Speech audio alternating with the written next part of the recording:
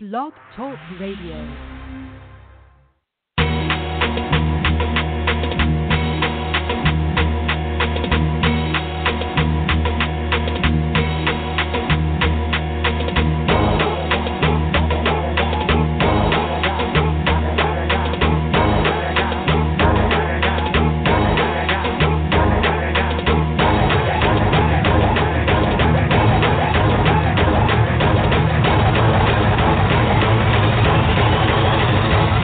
Hold up.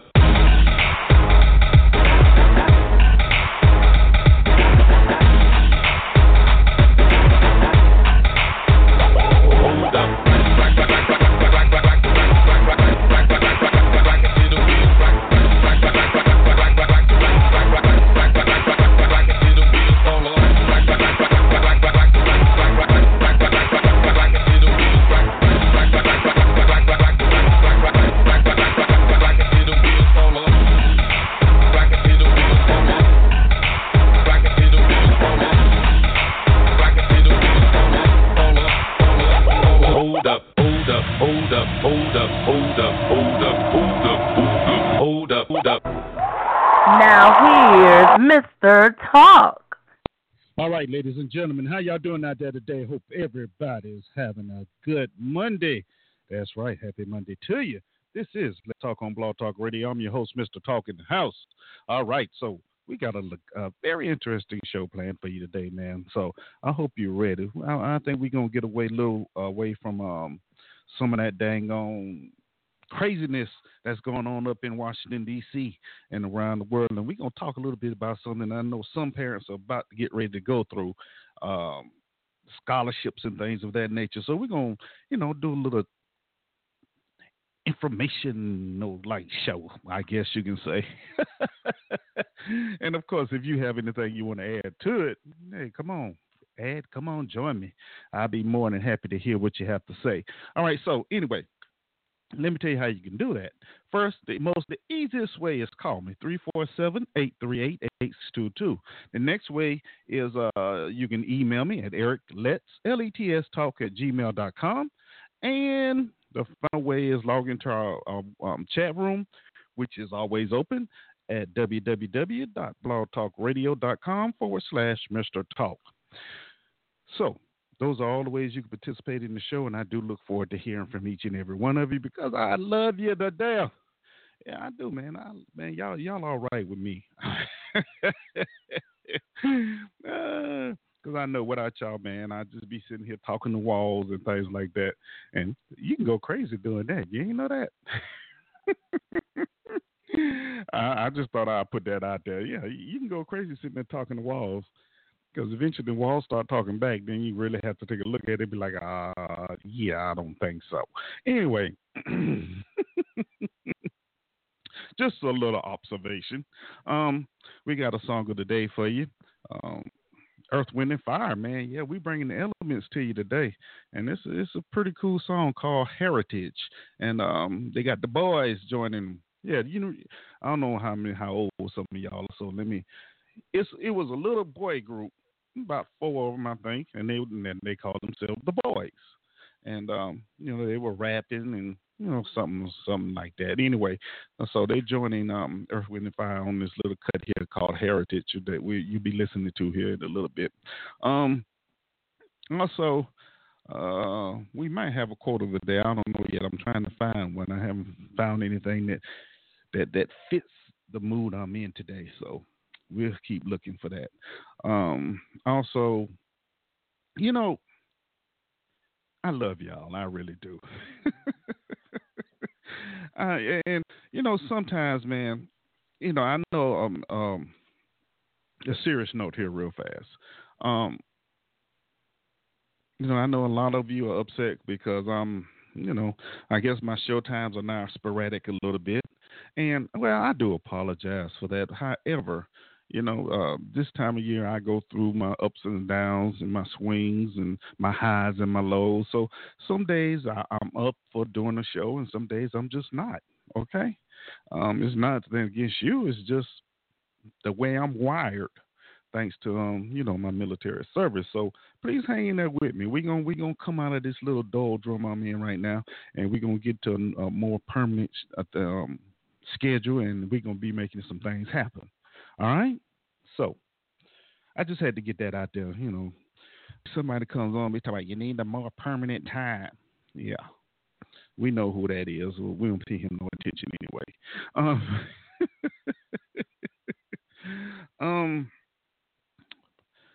I think that's it for right now. And what we're about to do, we're gonna go ahead and bring you the song of the day. Gonna knock that out the way, and then when we come back, we're gonna go on and kick it in the full force here, and let some things happen. Okay, so y'all hang in there with me. I'll be right back. Here's Earth, Wind, and Fire with the boys. Song is called Heritage. Enjoy. Wow, we just chilling with Earth, Wind, and Fire. This is my desire. Talking about culture, I'm a vulture. You like to be on the land, let's eat the land. Chilling with the Earth.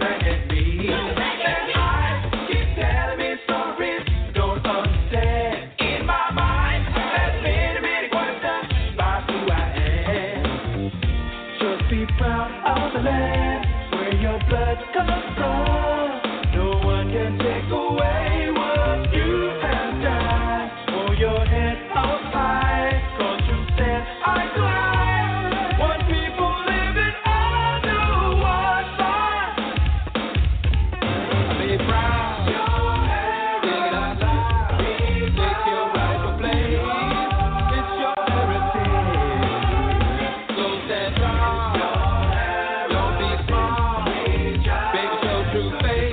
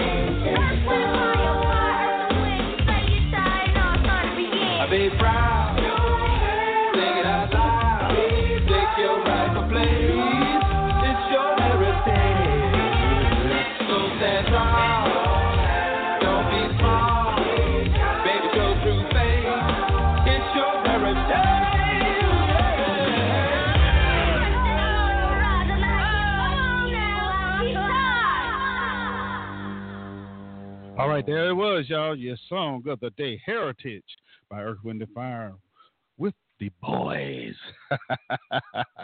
I thought that was a nice little cut. I thought I'd play it today. Yes. Something different. All right, anyway, welcome back to the show. I'm your host, Mr. Talks. And, of course, this is Let's Talk. And it's on Blog Talk Radio. And that is about the size of it. I know, man. I know. Bear with me, God dang it. Bear with me. Anyway, so check this out, y'all. Check this out.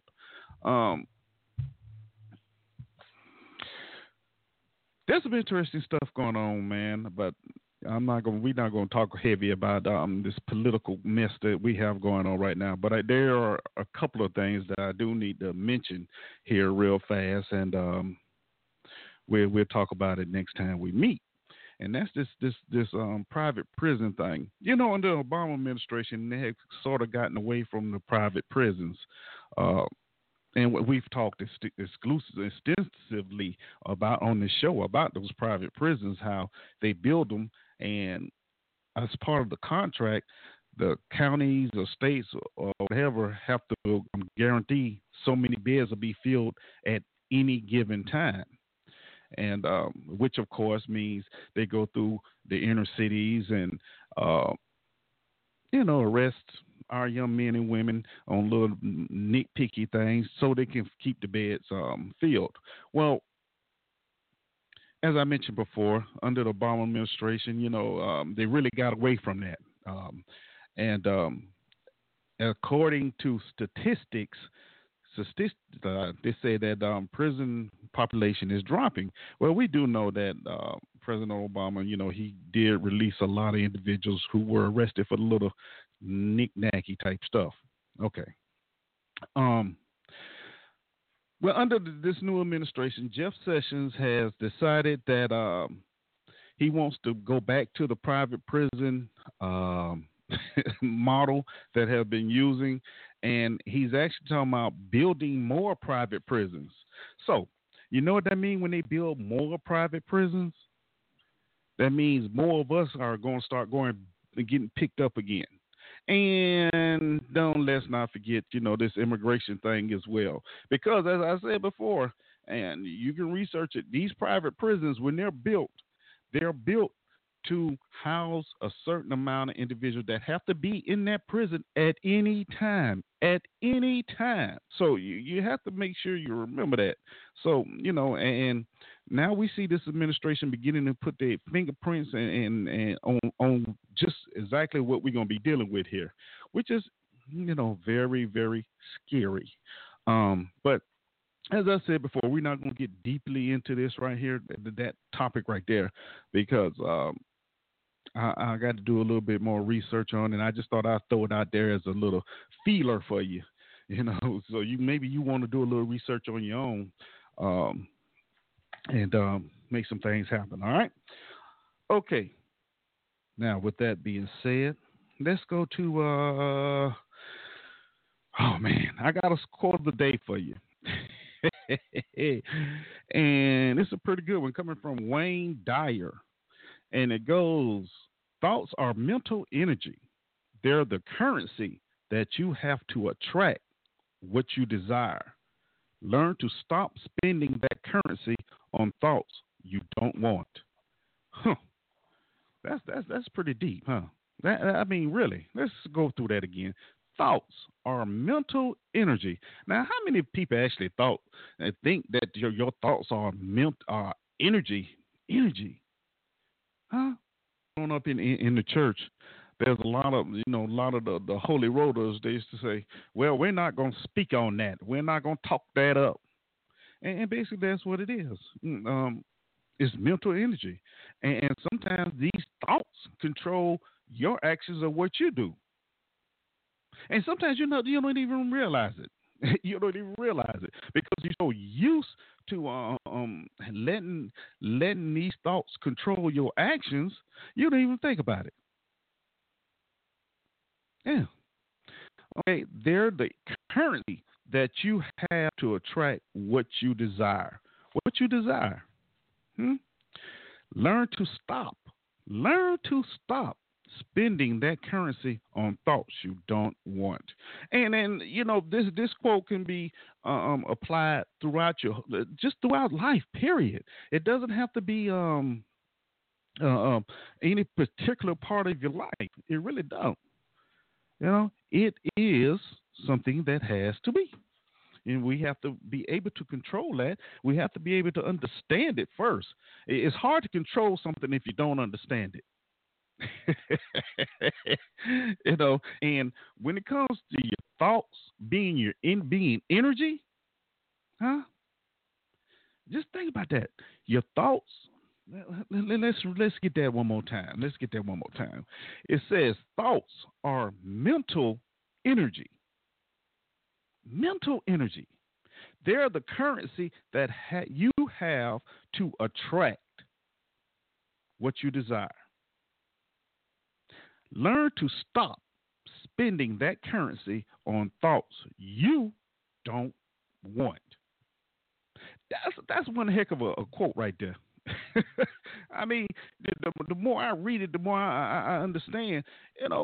Mental energy, and we often talk about our auras and chakras and things of that nature. And just think, we never think about that part of it, huh? Your thoughts are mental energy. Wow. So you control basically how you feel, what you're going to feel. Because if you continue to think about it, dwell on it, you're draining your own energy, number one. And number two, eventually it's going to take control of you. And you're going to be doing things you don't want to do because you have allowed it to sap your energy. So now you're spending your mental currency on things you don't want. Sometimes you need to go to the energy store and do a little shopping, huh? Strengthen the mental capacity, and then once it hits you, you don't have to worry about it. Now, don't get me wrong. I know we all have those points in our lives and our day-to-day lives where that energy just slowly seeps away, and we are left with just a lower, quarter. Let's say like a gas tank, like a quarter of your energy left. And we haven't taken the time to renew or fill our mental energy back up. I hope I'm making sense to some of y'all. But and if you continue to spend on your energy on things that you really don't want, by the time it comes to something you want, you won't have the mental energy to do anything, and you may miss out. Of course, that's the way I see it anyway. But that quote was by Wayne Dyer, okay? Dyer. Check it out, man. Maybe you see it a little different than I do, but it is what it is. All right, so that was your quote of the day. Y'all know I'm not trying to get too deep into that because I can get deep into that one there, boy. But I'm on a mission here today. Okay. Let's see. What's another nugget I got for you? Oh, man. I really wasn't going to talk about this. I really wasn't, except for I read something, and it just caught my attention. Y'all remember last week? Excuse me, when the overpass in Atlanta burned up. Well, it burnt. Okay, here's the story. They say someone started a fire, and the fire got so hot that the overpass. Okay, now just concrete, and you have heat from a fire. Concrete, heat, fire. Okay, maybe the metal rods melted or something. I don't know. But anyway,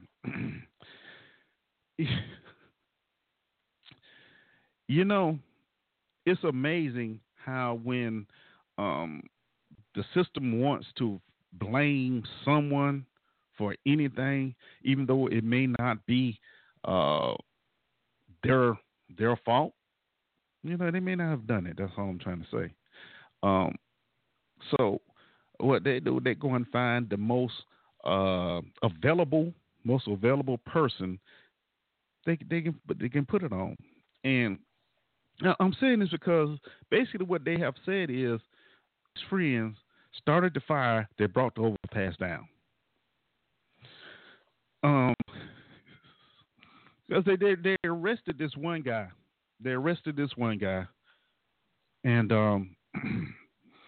he said he met some friends there and they were going to smoke some crack together. However, he decided last moment that he was, he going to smoke his rock by himself. So he left. Well, the authorities anyway have decided to charge him and his friends, if they ever find the other ones, with first degree arson. First degree arson. And here's why I say they just find anyone, because this individual had a long rap sheet and they were familiar with this guy who just happened to hang out down there. He was the prime, how can I put this? He made the perfect scapegoat. Yeah, he made the perfect scapegoat. Oh man. It says, according to affidavit by a fire department lieutenant, the suspect admitted to frequenting the area where the fire was set and acknowledged being there on Thursday afternoon at about the time the fire started. Ellerby and two others, Barry Thomas and Sophia Burr, were charged Friday in connection with the fire. Burr earlier was identified by a different last name, but she was listed in the documents released Saturday. Okay, whatever. Now, where in that whole thing did they say that man admitted to doing it? He said he admitted to being in the area. That's all he said. And since he admitted to being in the area, that automatically, in the authorities' eyes, said, yes, you did it. You brought down the I-85 bridge. Yeah. And they set a bond at $200,000. Now, this is a crackhead. Now, he got to be on the street to make that. But anyway, Ellerby told investigators from the Atlanta Fire Rescue Department and the Federal Bureau of Alcohol, Tobacco, Firearms, and Explosives that he met Thomas Burr there at about 4 p.m. and they discussed smoking crack cocaine together. But Ellerby ultimately decided he would consume the drugs by himself and left the area before the fire started, according to the affidavit, which was prepared in support of Ellerby's arrest warrant. Yeah. Y'all see how shaky that is already? Channel 2 Action News has been digging into Ellerby's past. Jail records show Ellerby has been in and out of jail at least 19 times since 1995. Charges range from drug possession, simple assault, battery, and criminal trespass. Of course, they had to bring that part up, right? That makes it okay for them to arrest this guy and charge him or his friends with this with burning down the I-85 bridge down in Atlanta. Now, you know what though, and I said it, and I'm gonna say it again. That just smells, man. That smells of just crap right there. They just found the best person they thought who. Not number one is not going to be able to really afford any type of representation that's really going to sit there and fight these charges. And that's just another example of how this system works. The system works. It is. Really, I really don't think. I may be wrong, and I may be proven wrong later, but I don't think any of those individuals had anything to do with that fire. I don't.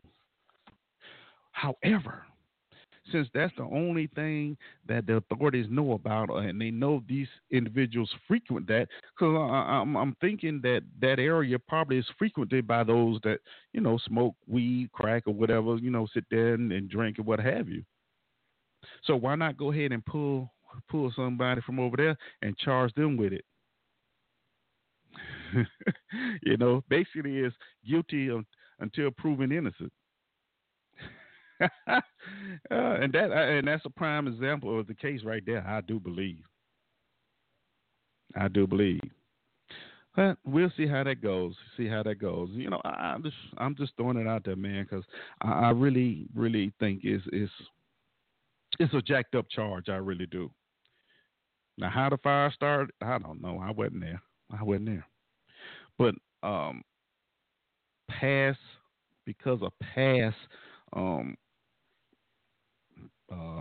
examples of the way law enforcement work, I'm sure those individuals didn't have anything to do with it.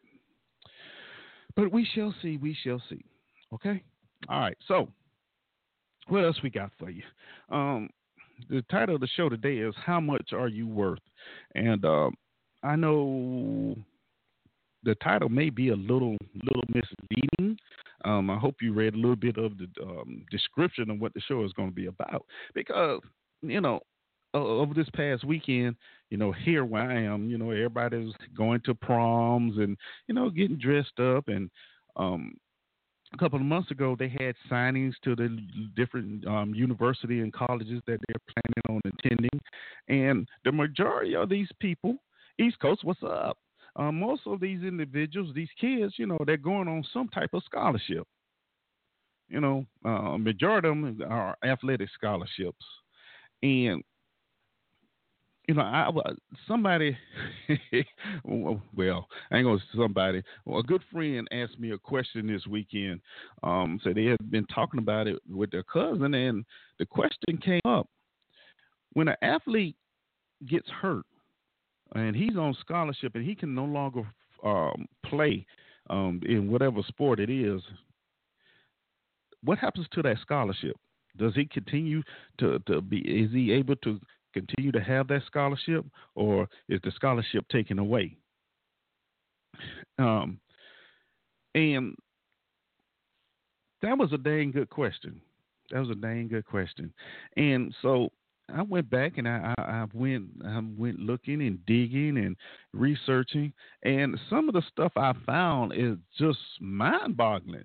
And I'm sure that many parents, and I hate to say this, don't really read the fine print on some of these scholarships that their kids are being given. You hear a lot of this. My kid got a full ride from so-and-so university, or they're going on a scholarship, and everything's taken care of.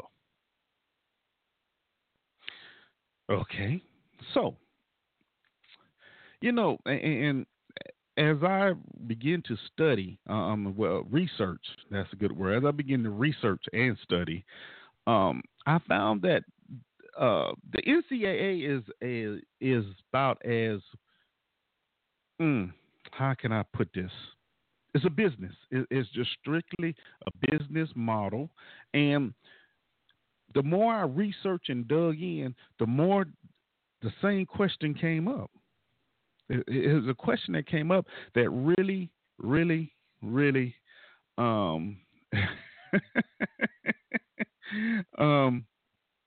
that came up, which was, should college athletes be paid? Now, if you take a look at these teams that's in the Final Four, like the Final Two tonight, Gonzaga, North Carolina, you know how much money these schools are actually raking in off those? These players are raking in for the school, just the athletic department alone. But the school get a copy of that.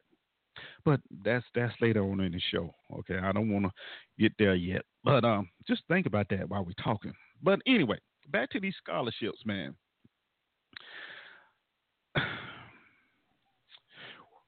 Number one. Did you know that basically only Division I and Division II universities give what they consider athletic scholarships? Division III schools and the junior colleges, no, they don't do that.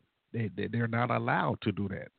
Now, what they're allowed to do is help you find Pell Grants or other grants to help pay for your whatever your books and things like that.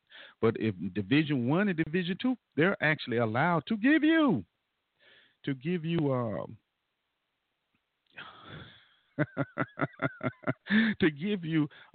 scholarships. Now, and here's where it starts getting a little dicey. And this is what I'm gonna say. Everybody thinks a scholarship is, once you're given a scholarship, you're good for 4 years. That is not true. That is not true. Now, what usually happens is scholarships are basically reviewed year by year. Now, there's some instances where if you're good enough, yeah, they would guarantee, they would give you a scholarship for 4 years. But believe you me, if you do something wrong, or better yet, your production starts to drop it and somebody else comes in, your child no longer has that scholarship. And then the onus falls back on you, the parent, to pay to get your kids through school. And it's not a new rule. It's not. They've been doing this for a long time.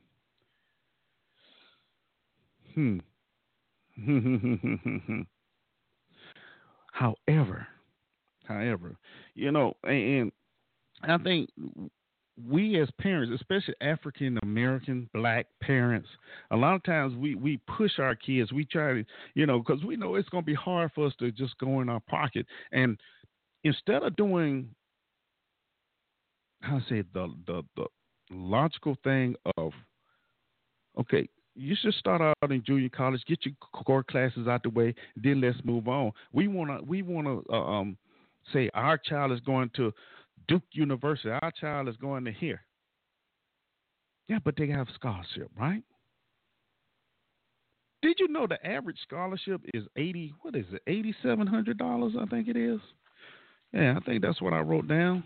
$8,700.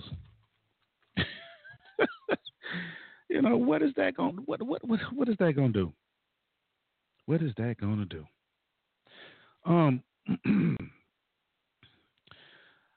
And here's another bit of information that a lot of parents don't know about. Are you aware that 7.7 million athletes apply for only 138,000 scholarships across the United States now? Yeah.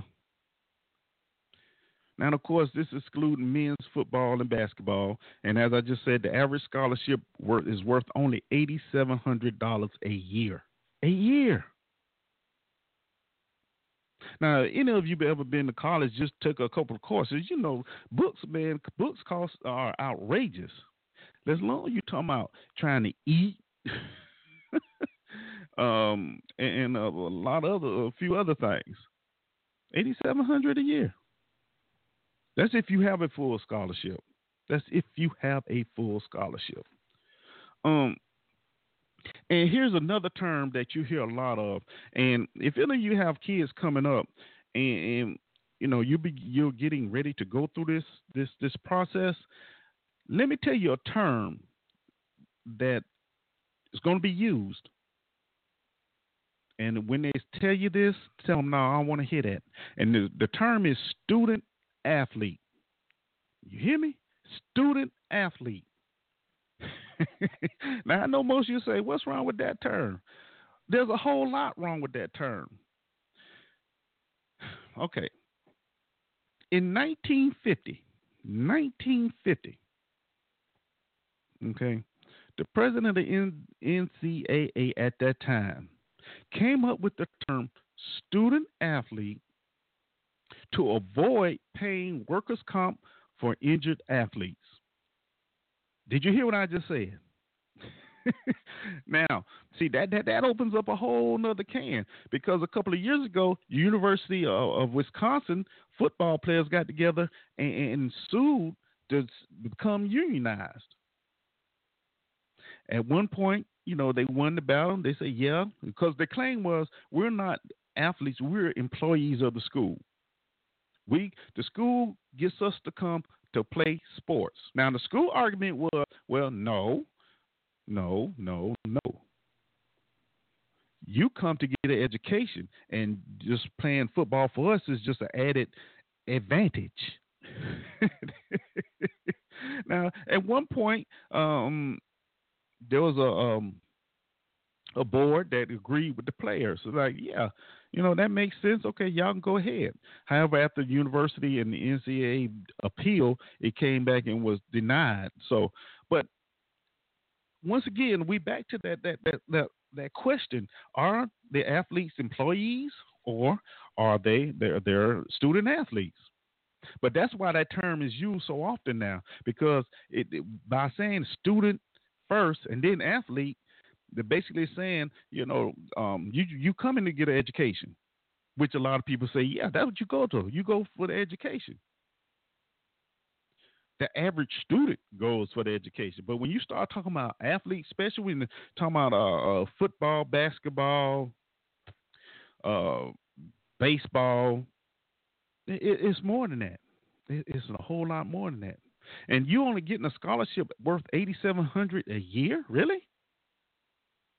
But the NCAA, college football, let's just take college football and college basketball. Those are for the top schools, say 60, say 75, 80 schools. Division One, multi-billion-dollar corporation. Are you aware of that scholarships? It's such a funny. Have you ever thought about who pays that scholarship? Where to get that scholarship from? The scholarship comes from the school and is paid back to the school. Did you hear what I just said? The scholarship comes from the school, but it's paid back to the school. So actually, the school is not losing any money. None. All I'm saying is, when you get these scholarships, and when your child starts getting these visits from these coaches, and they're gonna make it sound so good. We'll be able to do this. We get you in this. We get you that. If you don't have that in writing, it's not worth nothing. Of course, we know that's the case in many things, especially when it comes to paperwork. But when it comes to scholarship, oh yeah. And here's another piece of that puzzle that a lot of parents aren't aware of. Let's say during your child's term at their school, there's a coaching change. Your child wasn't recruited by the incoming coach. So now what that leaves is a big problem. Here's a case, I'm telling you, in South Carolina, where Lou Holtz recruited a young man, all right, a quarterback. All right. So, and he gave him a scholarship, and he was good. Well, a couple of years in, they fired Lou Holtz. So Steve Spurrier came in. Y'all know the old ball coach. But and what happened was, number one, Steve Spurrier changed the guy's position from quarterback to wide receiver. Okay. The guy couldn't cut it at wide receiver. So then Steve Spurrier pulled his scholarship and said he's not Division One material. And that's how they do it. Coaches can go in and pull a scholarship at any time. Anytime.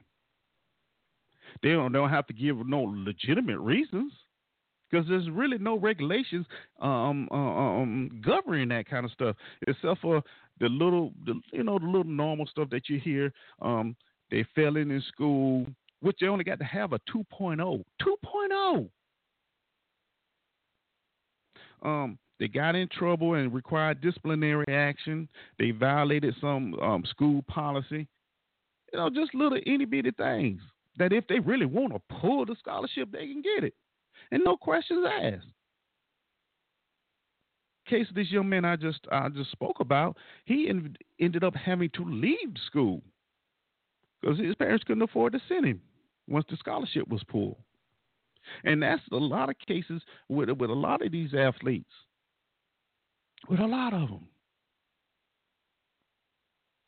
You know, and now that I've researched this, and I sit and look at these kids when they sign in, you know, because usually the community, they have it on the local news. So and so is going to this university, so and so going for that university, and I'm wondering how many of them really are aware of what they're getting themselves into.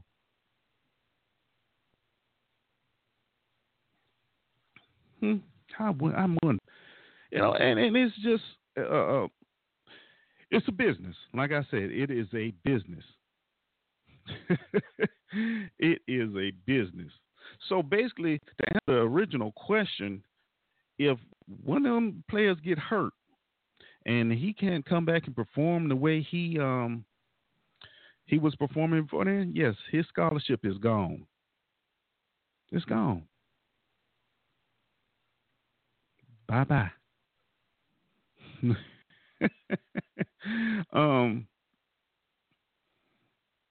You know, it's just these little things, and we a lot of times we don't pay attention to. We don't pay attention to it. Are you aware that? I know you're not aware. I'm going to make you aware that once an athlete gets to the school, there's some paperwork that he has to sign. There really is, and one of them is that he will abide by the rule book of the players. And this book is 485 pages of rules and regulations that this player has to follow if you want to keep his scholarship. I wonder how many of them actually read that book. Oh, Lord have mercy. Now, that's the scholarship part. And as I say, the average scholarship is $8,700 a year. $8,700 a year. Now, when you take a look at that, and you look at football stadiums that's filled during the fall on summers, basketball teams, you know, spring, what have you. These programs are raking big dough. I'm talking about the big schools now, the big boys. You know, the Notre Dames, the Michigan, Florida State, Florida, Alabama, USC. You know, those big boys. Where it don't matter if they have a losing season or not, they're going to fill the stands. You know, North Carolina, UCLA, Duke. You know, depending on what sport you're talking about. But those are the big boys. Those are the big boys. Now, another little trick that these schools do is called oversigning. And what they actually do is they recruit more students than they're allowed, more athletes than they're allowed. The way they get away with that is they say, well, you know, we lose so many seniors, and you know, maybe this one will quit the team and what have you, so they're allowed to do that. But remember, it doesn't matter who they bring it in. That scholarship is basically just 1 year. 1 year. It's renewed per year. It is. Now, here's where the issue comes in as far as the money part. In a lot of cases, let's say, who can we say? Deion Sanders, and Bo Jackson. Those were two sport athletes. Now, you know, baseball players can be drafted right out of high school. Yeah, they can be drafted right out of high school. And they can actually go and play college football or whatever and still get paid from whatever their baseball thing is. You know, that's one of those little how you put it, those little details that slip between the cracks. But you take the average football player or basketball player, Only thing they're supposed to deal with is the scholarship money or the Pell Grant money or whatever they have. That's it. That's how they're supposed to survive. But then you take the coaches can have they can have their own television show. They can have a shoe deal. They can have a radio show, and they're getting paid for all that. They're getting paid for all that. Not to mention the multi-million-dollar contracts they are getting paid from the school. So, yes, we finna take it a little further now. We finna go a little bit further. So why can't these players get some more money? Why can't they?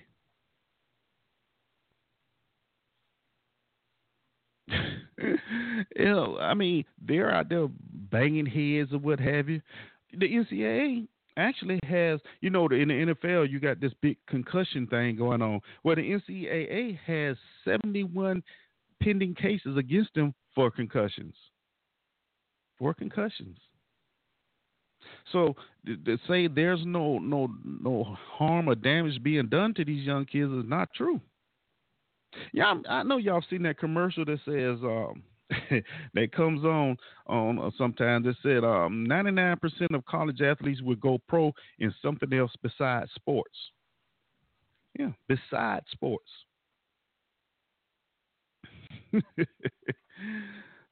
If you take and add football and basketball, less than 2% of will go actually pro in the NBA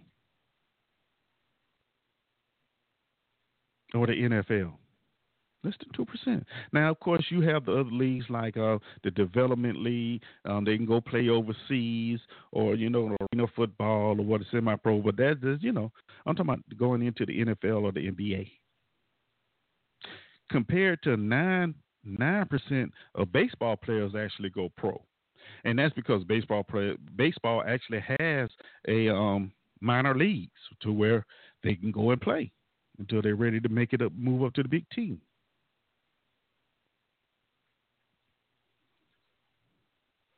But see, these are the things that we're teaching our kids. Yeah, I mean, I have no problem. My son, he's in basketball, and he's dang good. But like I tell him all the time, don't make that. No. We're not gonna make that the only thing you working on. No, we're not even having that. And that's even before I dug and looked into all this. So I know well what I'm. And see, we have to do better. We have to do better. I'm not saying we're messing up purposely. I'm not saying that. But there are times we get so caught up in these coaches come sitting in your living room and talking good, or your son or daughter getting all these letters. We want you to come play for us and so forth. But they're not explaining any of this other stuff, and we're not asking those questions. And we're not asking the questions. And from now on, them call your child a student athlete. Don't let them call your child no student athlete. Because I just told you why it was used. So they won't have to pay workman's comp if the player ever got hurt. I'm not making this up, y'all. I promise. I promise I'm not. But and when we go back to the money, why are the athletes the only ones restricted from not making money? Why? And the bad thing about it is not that they're being given a lot of money, but if, let's say, they're hungry and a coach takes them out to get something to eat, that's a violation of the NCAA rules. Why? Remember a couple of years ago, or was it last year, the guy that won the championship, and he said There's many nights I've been hungry. I've gone to bed hungry, and everybody was shocked and awed and mad. How's that? You play for you going hungry? Now you know how. Everything that's gold, everything that glitters ain't gold, right?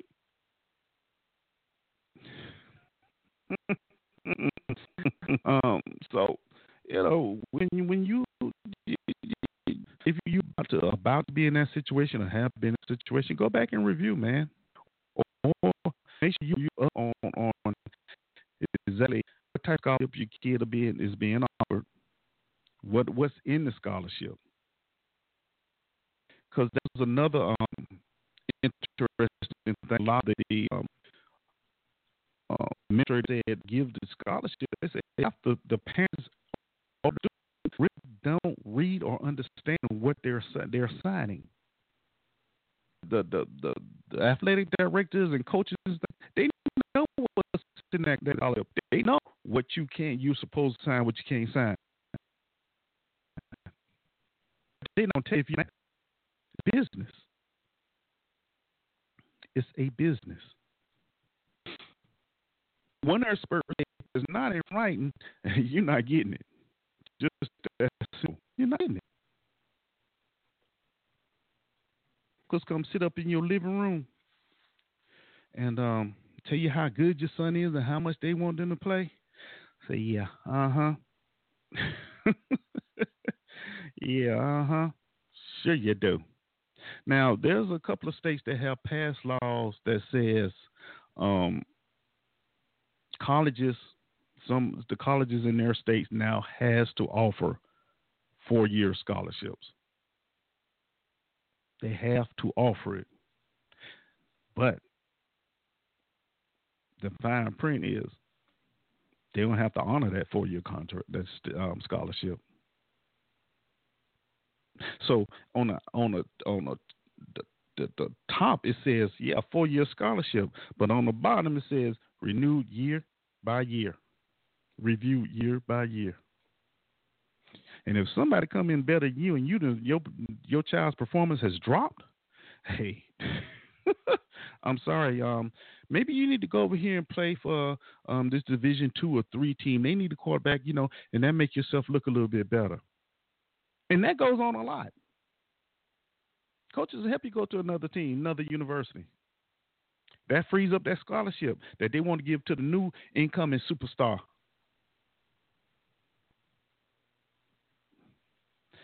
It's all part of the game. It's all part of the game. Just the little things that we don't know about. And we just sit up there and we root for our favorite teams. And, man, that joker tough, man. Look at that joker right there. Little do we know.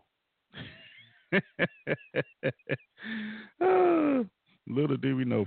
And here's another interesting part. I see you, Pianki. I'll get to you in a minute. Here's another interesting part about this. Are you aware that law students, any regular student can actually go and intern and make money while they're in school and on scholarship anywhere they want to? And the only student that cannot do that is the athlete, college athlete. What's fair about that? What's fair about that? If you say they're a student athlete, why can't they go and make a little money too? And I what I'm gonna say is I encourage you to go out on YouTube and just pull up some of these videos of these college guys talking, and pros too, Jalen Rose and all of them, about their experience in college. They out there playing, practicing basketball. And Jalen Rose say, I may dribble the ball off my foot or, miss a pass here and there. And the coach say, well, what's wrong with you? And Jalen Rose say, what's wrong with me? My mom likes about to get cut off. That's what's wrong with me. So, and these kids, they go, man, I don't say how they do it. Between practice, games, Schoolwork. Where do they have time to do anything else?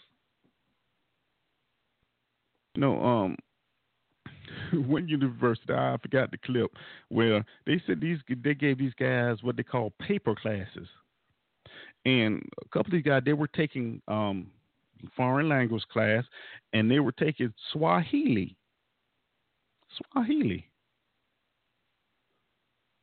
And basically, it meant, if you below that 2.0 during the summertime, you're going to take a class like Swahili.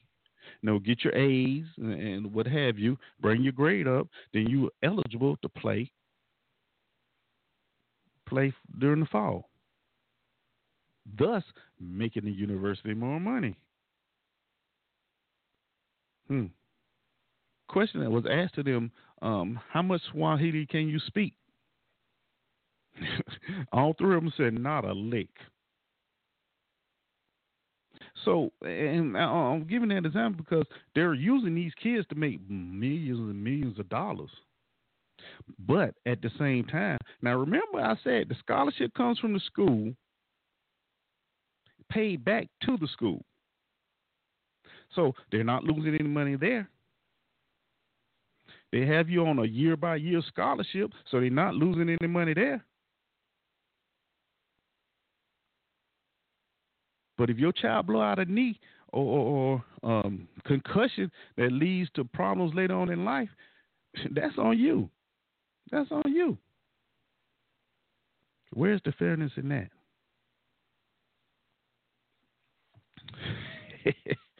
Just a little something. And I just thought we'd talk about this a little bit today because, the question was asked me over the weekend, and I thought, yeah. And that's a good thing, especially this time of the year. All right, so I'm gonna quit talking now. I'm gonna go ahead and open up the phone lines, 347-838-8622. Let me know what you think about this. This scholarship and athletes, should they be paid? Should these college athletes be paid? Just a little something. RSA, the scholarship is only $8,700 a year. $8,700, but basic. As you watch any of the sports, man, they out there hustling and, at the end, they win championship. Coaches up there raising the championship thing, and the coaches getting raises, and the kids just got to go back and do it another year. I hope they can do it another year and avoid injury. Dog, boy, I tell you, it's just crazy, isn't it? All right, let me open up these phone lines, man, and see what we got. All right, let's see. Area code 870. Welcome to the show. Who do I have here? What's going on, Eric? What's going on, Cuz? How you doing, man? What's up, Cuz? Who it is? I knew you know who it was. Yeah. Hold on, Bertie. Let me get Pianki in here. All right. Okay. All right. What's going on, Pianki? I'm glad you can call in. Well, you don't have a regular schedule, so it's a hit and miss with you. You know what, Pianki? If you would come to the show when I first start, you would learn more than what you think you know. But anyway, I just want to say that. You don't have to say that every time you call in. All right? I'm just putting it out there. But you put out some good information today. I don't know if that's you saying that or somebody next to you there sitting with you, but it's real good information. Well, thank you. And my answer to your question, I still say no. Only paying. I think that it should move to make sure that athlete, that student that's participating in athletics, they're signed for athletics, then they should be given a degree. They should make sure that they leave there with a degree. Make sure that they graduate. And that's the way it sort of is in the University of Missouri, Columbia. Athletes are given the support. And the thing, too, about you made mention about those that get injured. I toured that school, and in the explanation of what goes on in the program, they said that they bring a student in, an athlete in, and they do measurements on them, and they record the measurement. They have all sort of. They even have a scanner. What's those MRI scanner for the body? And they do measurements on their physical traits of their body, and if they get hurt, they rehab them to the point where they can, perform as good rehab as they were when they first came in. So that's pretty good. Yeah, but the only problem is they still not guaranteed their scholarship. I don't know what it is at the University of Missouri, Columbia. Well, but I agree, it should be guaranteed. The scholarship, not the scholarship, the degree should be guaranteed. That when they leave there, they can leave there with a degree. So what you're saying is that regardless to how their academics are, they should still receive a scholarship. I mean, receive a degree. Well, the academics got to has to be on par in order for them to get a degree. Yeah. Well, see, I'm sure you went to college too. I went to college. I actually went for a couple of years myself, and I know when you're an athlete and you're a good athlete, you kind of get floated through a lot of your courses that you're taking. Just to say. Mm-hmm. Right. Yeah. So whether you're learning the material or not, you kind of get floated through there. So I don't really know, Bianchi. Well, not in college. I have a grandson. How you doing, Bianchi? It's been a long time. I hadn't spoke to you in a while on here. I hadn't chimed in. I just been kind of kick back listening, man. I'm doing fine. Now my grandson go to LSU. He plays baseball, but he's taking business with a minor in energy and also engineering. But I'm paying for that myself. Now he got scholarships from the school, but he also he got scholarships outside of the school. He got scholarships from St. Louis Cardinals. He got some scholarships from some other organizations. But I pay for that out of my pocket, majority of it. Okay. Well, a lot of parents aren't able to do that, Bianchi. And here's another important. Well, you know what? Bianchi, you know what's available. Hold on, Bianchi. Hold on. I think let's go and put this point out there real fast. These students, these players, they're not recruited to get no degree. They recruited to make money for the football team to play football or basketball. That's what they're recruited for. Well, that's the parents' responsibility. And before you go to saying that a lot of parents can't do that, we know that. But that's why many states have programs where you can start as soon as that child is born, saving toward their education. And I believe it's Texas that if you save $135 a month, and when they graduate at 18, then they can go to any state school for free for their degree. Missouri has a program similar to that too. Mm-hmm. Okay, I haven't heard anything like that in the state of Texas. Now they do have programs for in-state military and things of that nation, but that there I haven't heard anything about. I have to go and look. And more emphasis should be put on I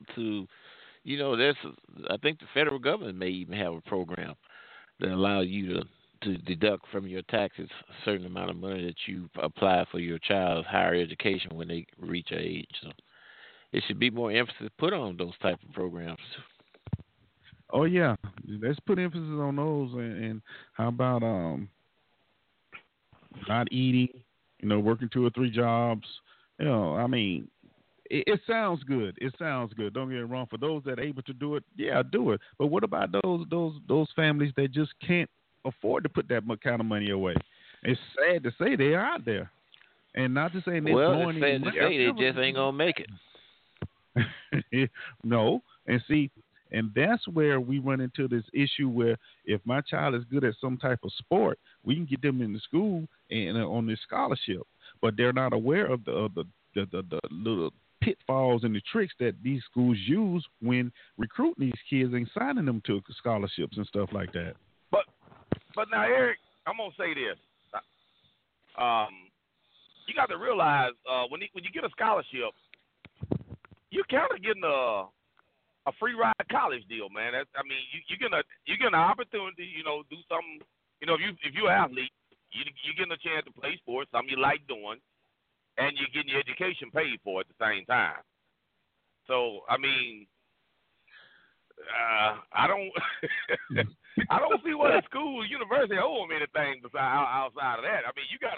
You get your books. Most time you get your books paid for. You getting your classes paid for. Your dormitory expenses paid for, and and you having hellacious fun. Don't tell them what all you ain't doing there, man. You got chicks. I'm just being honest, man. You got chicks spending the night with you. You partying. You drinking. You having a ball, man. What else? Well, I tell you what, if I caught my kids doing that stuff, I'm gonna be in trouble. Now, I've been out of school for over 20-something years now, but I'm just telling you what goes on in these universities, man. It's not what you think, man. If your kid calling home for money, it ain't because they need it. It's because they want to have some fun, man, most times. Well, I don't know about that. There may be some cases like that, Vernon, but I don't think there's all those cases like that, man. The majority of them, I seen it, man. I seen it, Mr. Talk. I was there. Hey, well, I'm going to tell you, you know what? When I first came to Texas in the military, I did the same thing. They gave you got parents. Look, they gave me somewhere to stay. They fed me 3 times. I had clothes to wear every day. I had a certain uniform to put on, Yeah, that's what I'm saying. I think the university is, doing enough. I don't think they should pay them. But like you said, if it's something outside the university where they can, make money off some kind of sponsor or something, that's different. I don't care nothing about that. But as far as the university actually owing them money for playing sports outside the scholarships and paying for their schooling, no, I disagree with that. But is the scholarship really there to pay for the schooling, or is it there just so they can get them into the school? Well, whether it's there just to get them into the school or whatever the case may be, it's there for you personally to have the chance to get your degree, to say. You have the opportunity to get that degree. You have the opportunity. Yeah, you have the opportunity. It's up to you what you do with it. Well, Eric, here's another thing, too. Okay, go ahead. Here's another thing. Why is there so many black kids going out? You just laid down a very good example. You put some facts out there. I agree with all your facts. Everything I heard you say was pretty accurate. But why do so many black families or children head for football and basketball when you got baseball there that is a whole lot more lucrative than those 2 sports? And you may some of those players that's playing in March Madness won't even graduate. Let alone go on further. That's true. So why is that? Well, it's simple. Because in football and basketball, you can go pro immediately. In baseball, you may go pro, but you may spend some years in the minor leagues at the same time. Yeah, but you're getting paid. But when you come out of that college, it's different. What? They don't look at it like that. Who don't look like it? You mean the athletes? The athletes are the parents. They don't look at it like that. Well, I agree with that. Let's be honest. I agree with it. Let's be honest. In our society, baseball is not one of those sports that we strive to do anything in.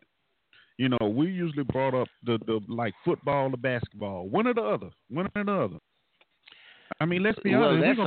That is a recent. Actually, it's a recent phenomenon because it used to be blacks used to participate hands over fists in baseball. Yeah, it used to be up by 60%. That's made up true, by 60% of the major leagues. It Right. is falling. Now I'm gonna tell you something that kind of took a toll on it in my community.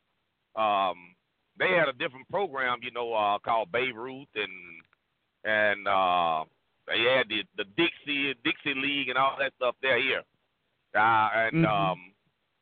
but now they've changed it over to this Cal Ripken thing, and you know the different expenses and the traveling and different stuff that the kids do. A lot of the parents just when they reach that certain level of Cal Ripken, like maybe 12, 13 years old, they just pull them away from it now, man. They just don't even deal with it anymore because it's a competition. I know here there's a competition thing. My kid got to have this kind of bat. He got to have this kind of glove, and he got to have these kind of gloves. You got to pay for the uniform. You got to have these kind of shoes. He got to, you got to spend so much money with him to go out of town, and you know, it just. Well, you get that's all in the development. So what? That's all in the development. Bianchi. He said that's all Hello? development. Yeah, we here. Okay, I didn't know what happened to him. I don't know. He said something and he left. But, you know, when you start talking about that, and the same thing with football, you got the 707 camps, the little football camps, you know, what have you. Then basketball, you have the AAU tournaments and teams all across the nation. And it's the same. You know, you got to pay for your uniforms, and if they traveling, you got to, you know, make sure you got money to travel with, and so it's. Well, most of them play out of boys and girls clubs, where they don't have to pay that stuff. But you know, no, not here. Well, here not here. They don't. Here in St. Louis, they have boys and girls. They got Herbert Hoover. They got Matthew Dickey. They got City Rec. They got the same thing in the county and the city. But the thing is that I don't like is that they start practicing around June, which is totally ridiculous.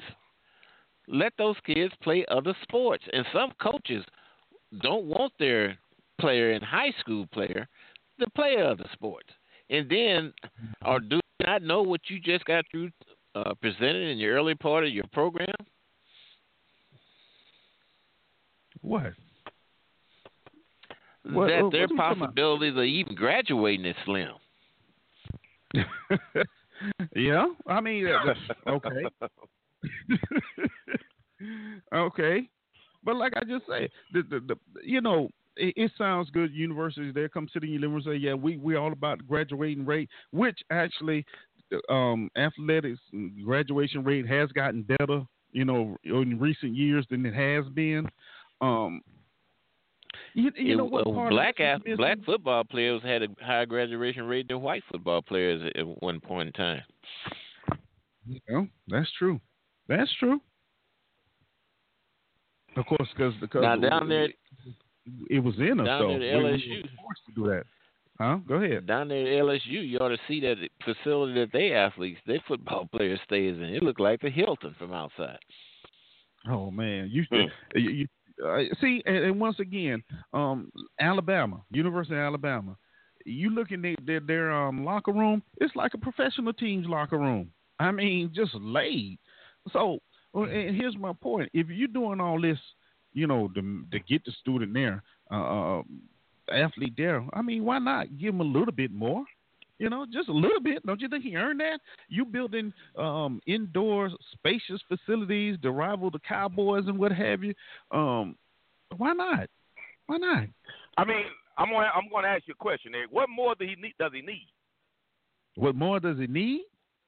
Yeah. Well, you know, let's see. You know, like the basketball player, I think it was from Villanova. You know, when he's hungry, he has some money to eat. Okay. Well, yeah, they should have a meal plan. Now, hold on.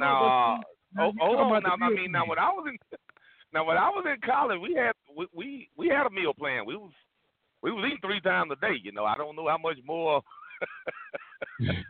Okay, let's put it this way. Yeah, it's 21 times a week. Okay, let's say. All right, let's say the 8,700 scholarship, right? Basically, 8,700 divided by 12 months. That's $725 a month. All right.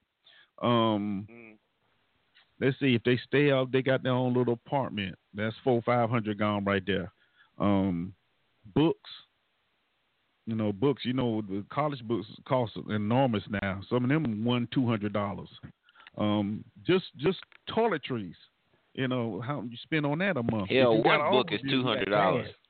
Yeah, I mean, you got gas. So $725 a month, Vernon, is not a lot of money. It's just for the necessities.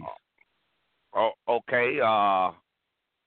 Back to what I was saying. Okay, now you was talking about student athlete, right? Yeah. Okay. I mean, when I was a student athlete, my meal plan, my books, my dormitory expenses, all that stuff was paid, man. We're not talking about the 1960s, Vernon. All that stuff. I don't know. Maybe I'm behind in time. I don't know what's going on now. Yeah. But I mean, then it was all paid, man. I mean. Okay. Okay. Let me ask you this question. I'm not trying to be nosy, but I just want to, compare.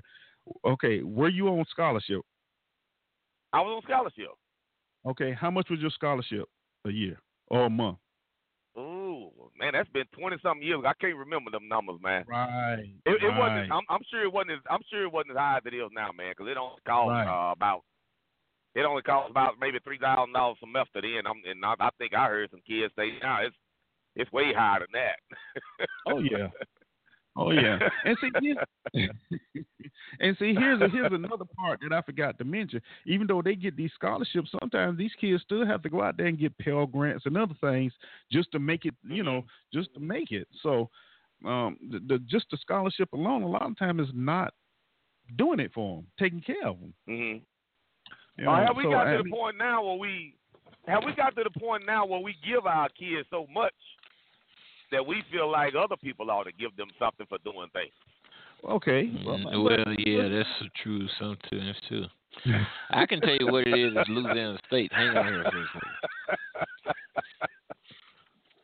second. But Louisiana State. This is for half a semester.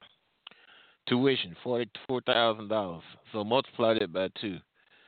Required activity fee $621. Operational fee $80. Technology fee $75. Academic excellence fee $245.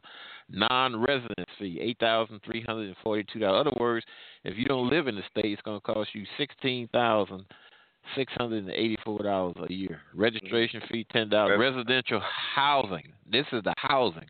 That's $3,390 a half a semester. That's $6,700 for a year. Building fee $48. You got the 12 Tiger meal plan, which he wanted, was $1,976. Good. Student excellence fee $305. Subtotal is $19,111.16 times 2.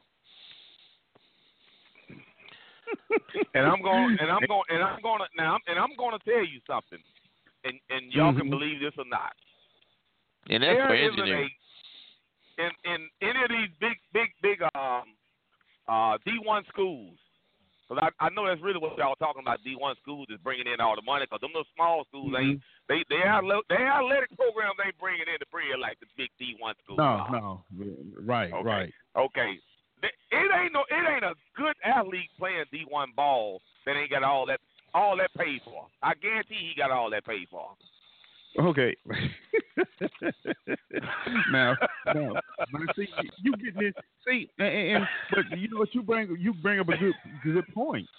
You're right, but it's getting paid. It's getting paid under the table, or the boosters like, okay, don't worry about that. We got this. You just go out there. I bet his scholarship. Eric, I bet his scholarship covers it, man. I bet you his scholarship, what they're paying, his scholarship covering it.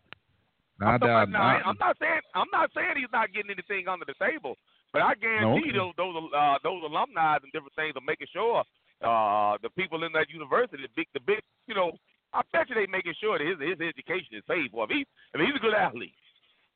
Yeah. I was about to add that. As long as he's performing up to par, and he's not getting in trouble.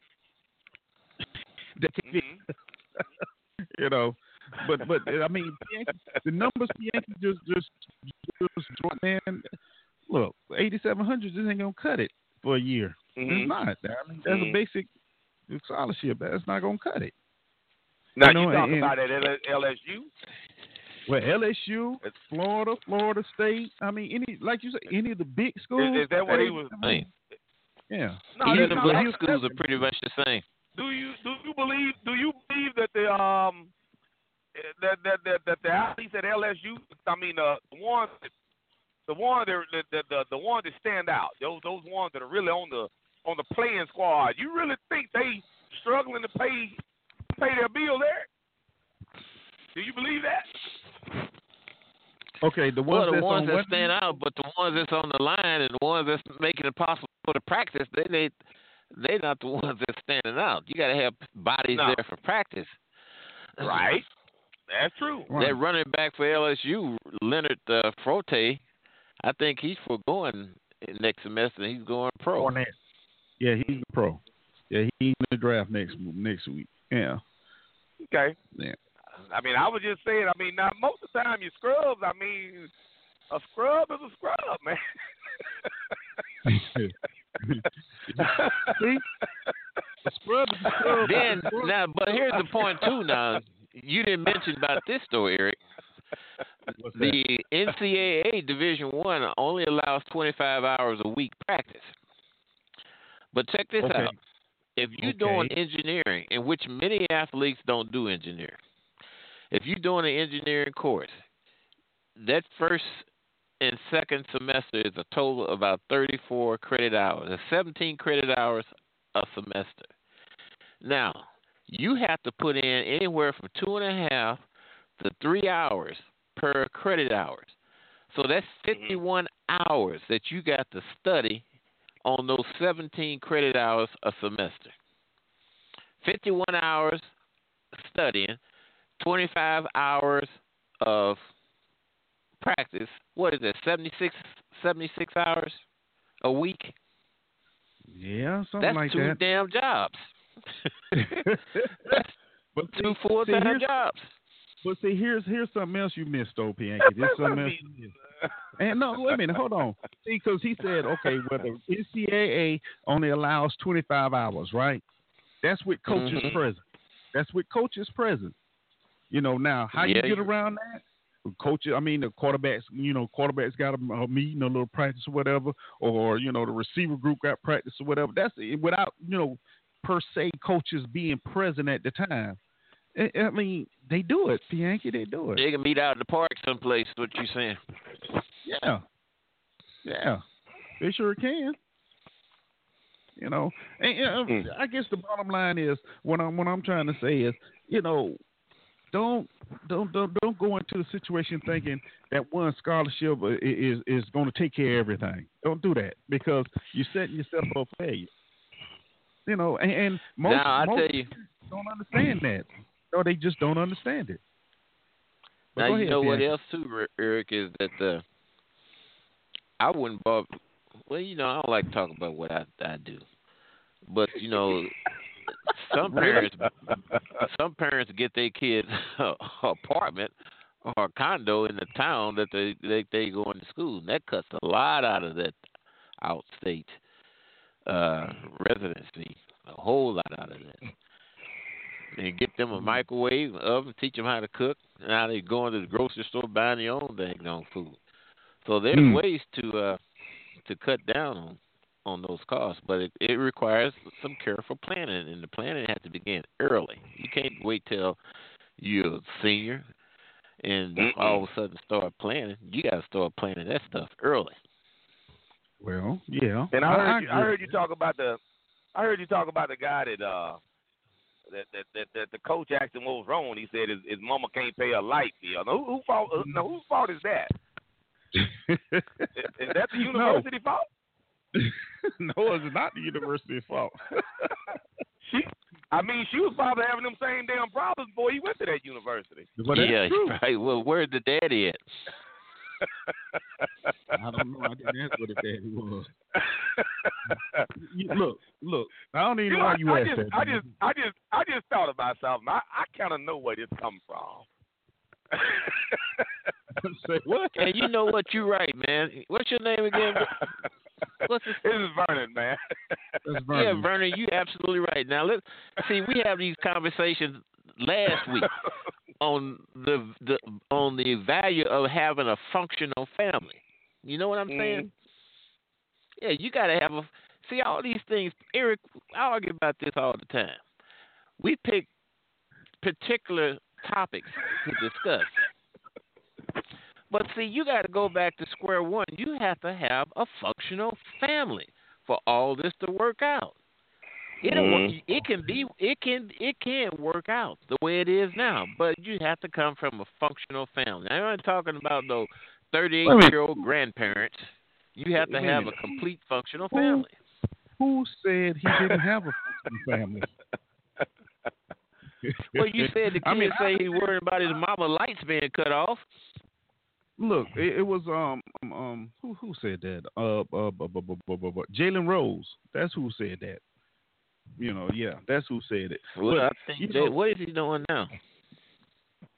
Commentator, I think.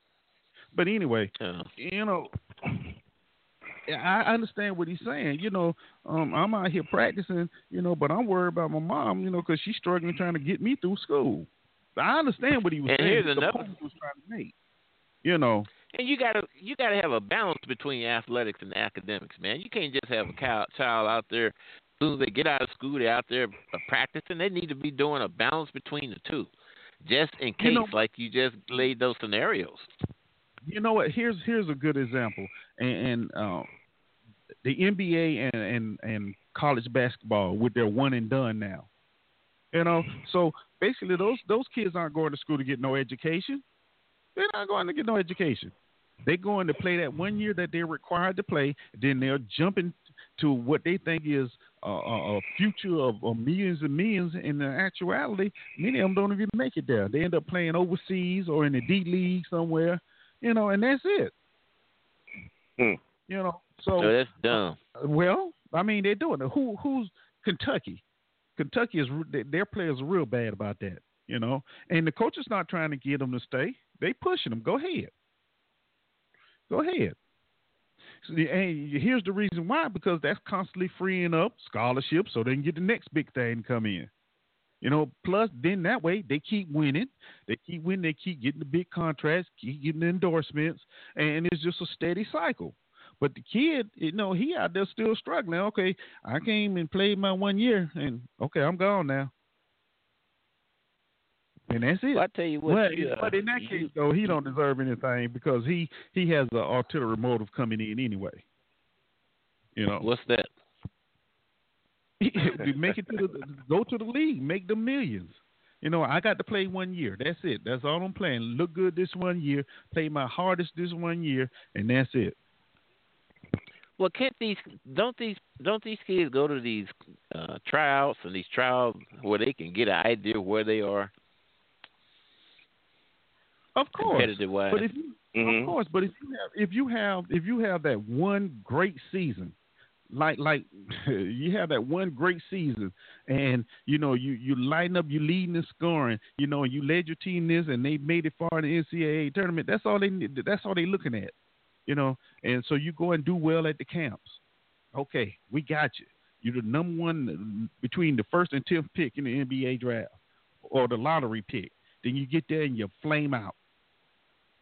But you got the money you was looking for at the first contract. See what I'm saying? Because you wasn't that good in the beginning. You know. So, right. That's all I'm well, saying. baseball ain't all that good either because they, you know, look at David Ortiz, Big Pappy. I think they signed him for like $4,500.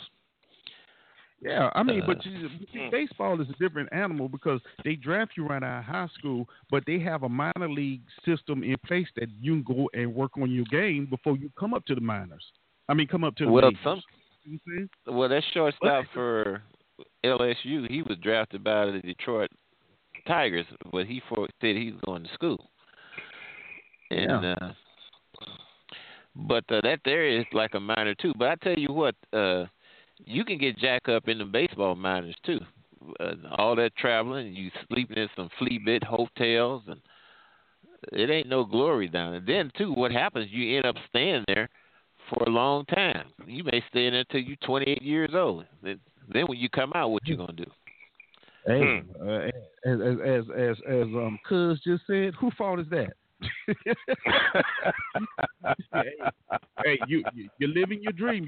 You're playing pro ball. I mean, okay? you was enjoying you enjoying yourself while you're doing it, man. I mean, it's not like you really feel like you're a prisoner of nothing. You doing something you love to do when you're playing when you're an athlete.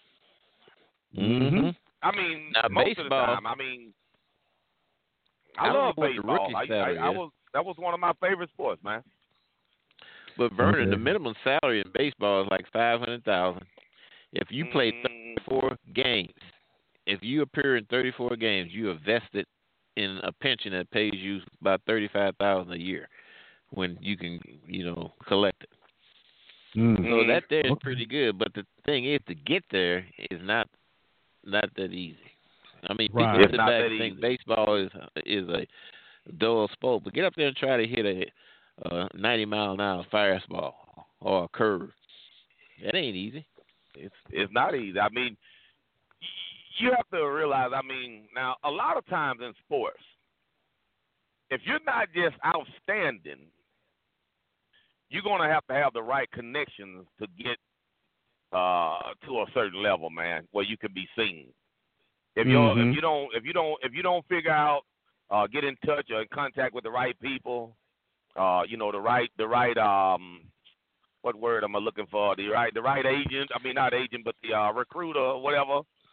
If you don't get in contact with the right people, get hooked up with the right people, and if you're not an outstanding athlete, you're probably gonna get left behind. Like Bianca was saying, 28 years old, still in the minors, so it's gonna be it'll be tough then. I mean, you can be probably better than somebody that's out there playing in the majors now, but you don't have the right contact. Yeah, I mean, prime example, Kurt Warner. Remember, he was playing arena football. Remember, he just came up for a tryout. Yeah. So I mean, he can handle it. Well, look at that. Here in St. Louis, we had Gary Templeton, who was a better he was a better hitter than Ozzie Smith. But he got in some trouble with a fan. Then he got in trouble with a fan, and St. Louis got rid of him and brought in Ozzie Smith. And of course, the rest is history. So those things do happen. Yeah, they do.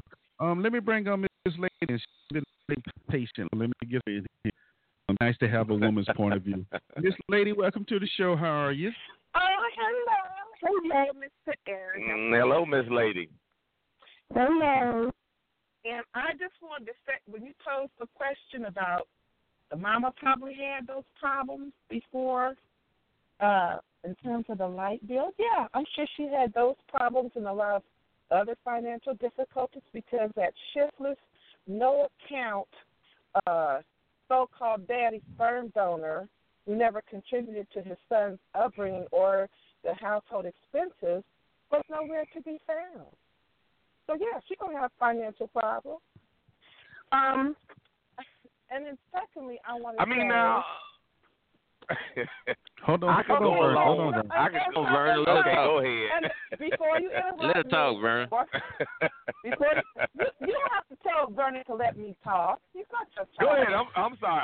I apologize. I tell you, I got something for that.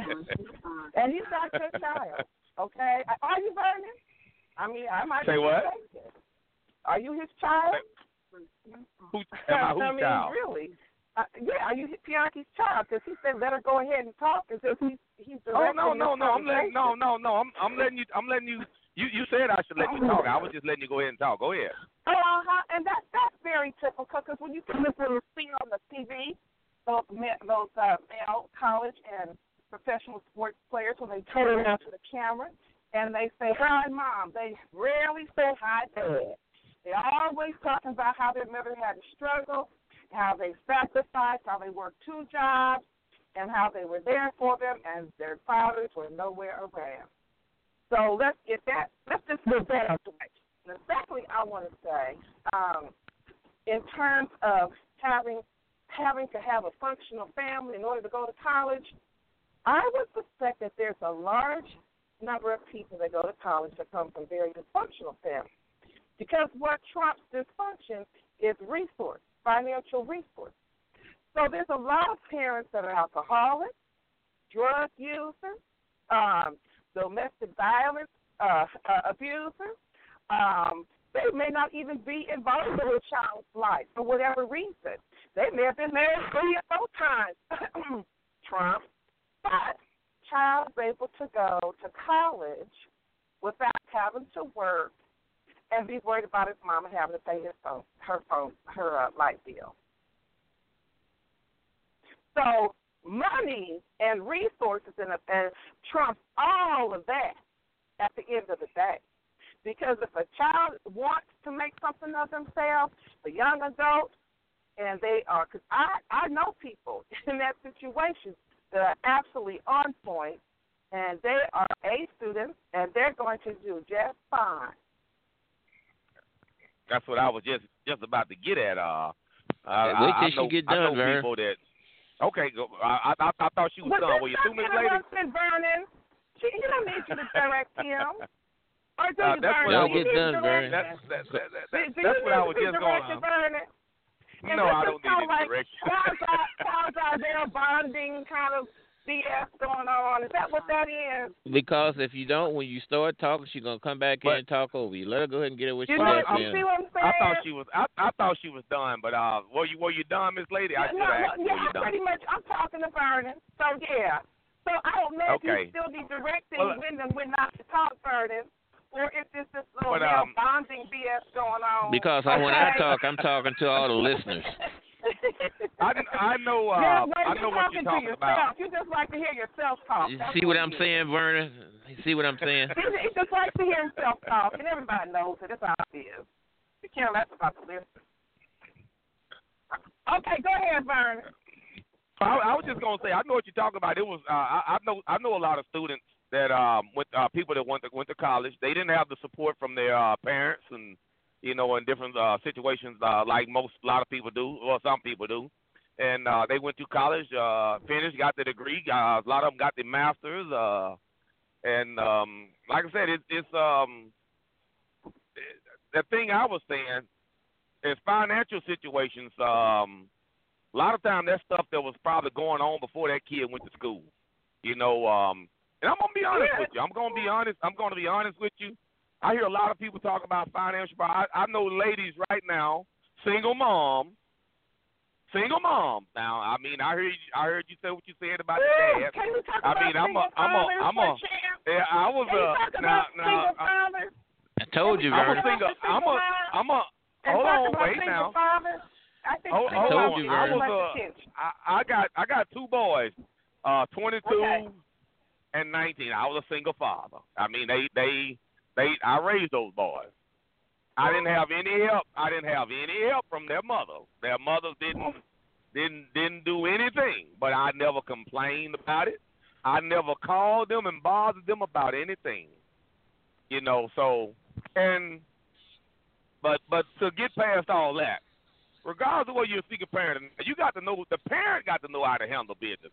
And I'm gonna see this. I've seen a lot of single moms. It just not a couple months ago, maybe a month ago.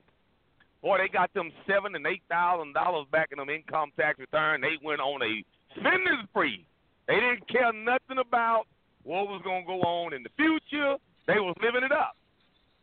They didn't care anything about their future bills. They didn't care. Hold on, wait. Can I finish? Let me finish. Okay. Now, I'm not saying all single parents did it.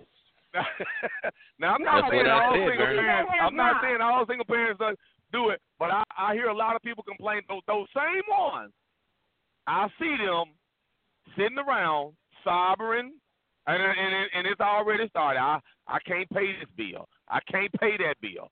Uptown, going to these little local churches trying to get money for their bills, or up to the little place to pay your light bills and stuff, trying to get the light bills and paid. They feel like somebody owed them something because they went on a spending spree and just blowed. And now, what percent do you think that is of all the women you know? Now, I'm not talking about. I'm not talking. We can always bring up individual. Because I can bring up the actual opposite. Well, I know women who were single that put their kids through private school. I told you, Vernon. Okay, that's what I Well, I did say not. I did say not all of them, Miss Lady. I'm saying I told you, a lot of Vernon. people that were very irresponsible with their money. It's easy, but I know men that are even worse. I know men that went about campers and motorcycles and all that BS and the latest cell phone and rims trying to show off to women and other men. And we can always bring up examples of that. But like I say, I met somebody in my family that sent her daughter to a private college that was $35,000 a year through high school, and now she's at an Ivy League institution, and she's paid a lot of money, $50,000, $60,000 just alone in tuition a year.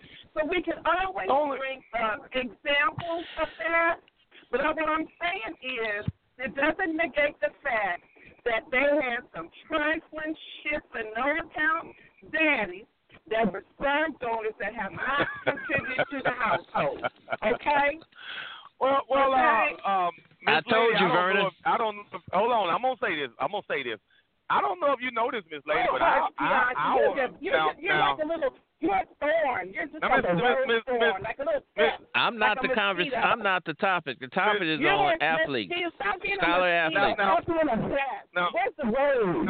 Now, Miss Lady. Miss Lady. Now, are you black? I'm just asking the question. No, I don't think so. But that's not important. Now, what I'm fixing to say is pertaining to black people, which are people that I'm around most of the time is black people. I live around black. Okay, there's a lot of parents now, mothers, that are giving up their kids to their parents. That responsibility. I mean, what's the difference in that? And what they call hold on a minute, wait a minute, and what they call a dead. There she go. Vernon, I can't hear a word you saying. Trying to make a way for themselves, Vernon, didn't they do that? No, I keep going back. Where's the shit? Where you at, Mr. Talk? I'm going to leave it alone because we can go back. We can go back and forth. What I'm saying is that most people, I'm not blaming them. I'm not blaming the man. I'm not blaming the woman. Most people. I can't hear you, Vernon. She's talking over you. I told you let her go ahead and talk. Oh, be quiet. Yeah, I'm gonna leave it alone. I'm done with this lady. All right. Could I say something, Mr. Talk? Without somebody interrupting. I can't do it now as long as you sit there. I was talking to Vernon. I don't want to hear nothing you got to say. Okay. I'm going to lower my volume all the way down. Tell me when I can say something, Mr. Talk. Vernon, at the end of the day, you can't escape the fact that they have some no account, trifling, undereducated, underemployed daddies that have not been responsible for fathers. Bottom line, most of them. Can I say something, Mr. Talk? Everybody hold on.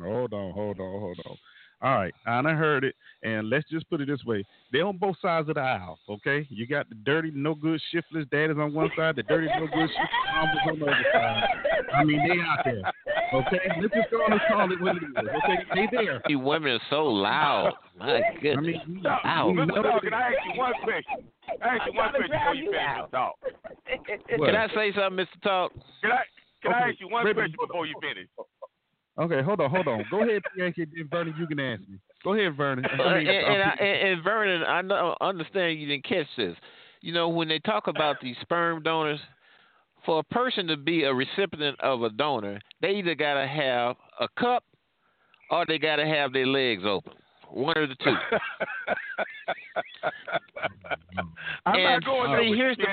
Here's the point. Well, it's true, because if you look at the courts, at the broad definition of rape, you know, nobody's getting raped because the broad definition of rape is wide as the Mississippi River.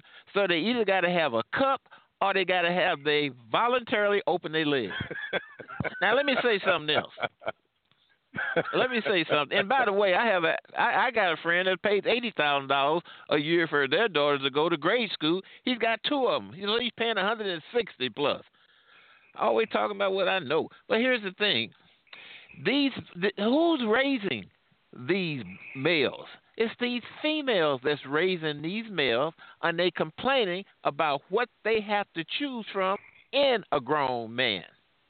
Well, hell, you produced them. Why are you complaining? You produced them. And we know that's what's going on.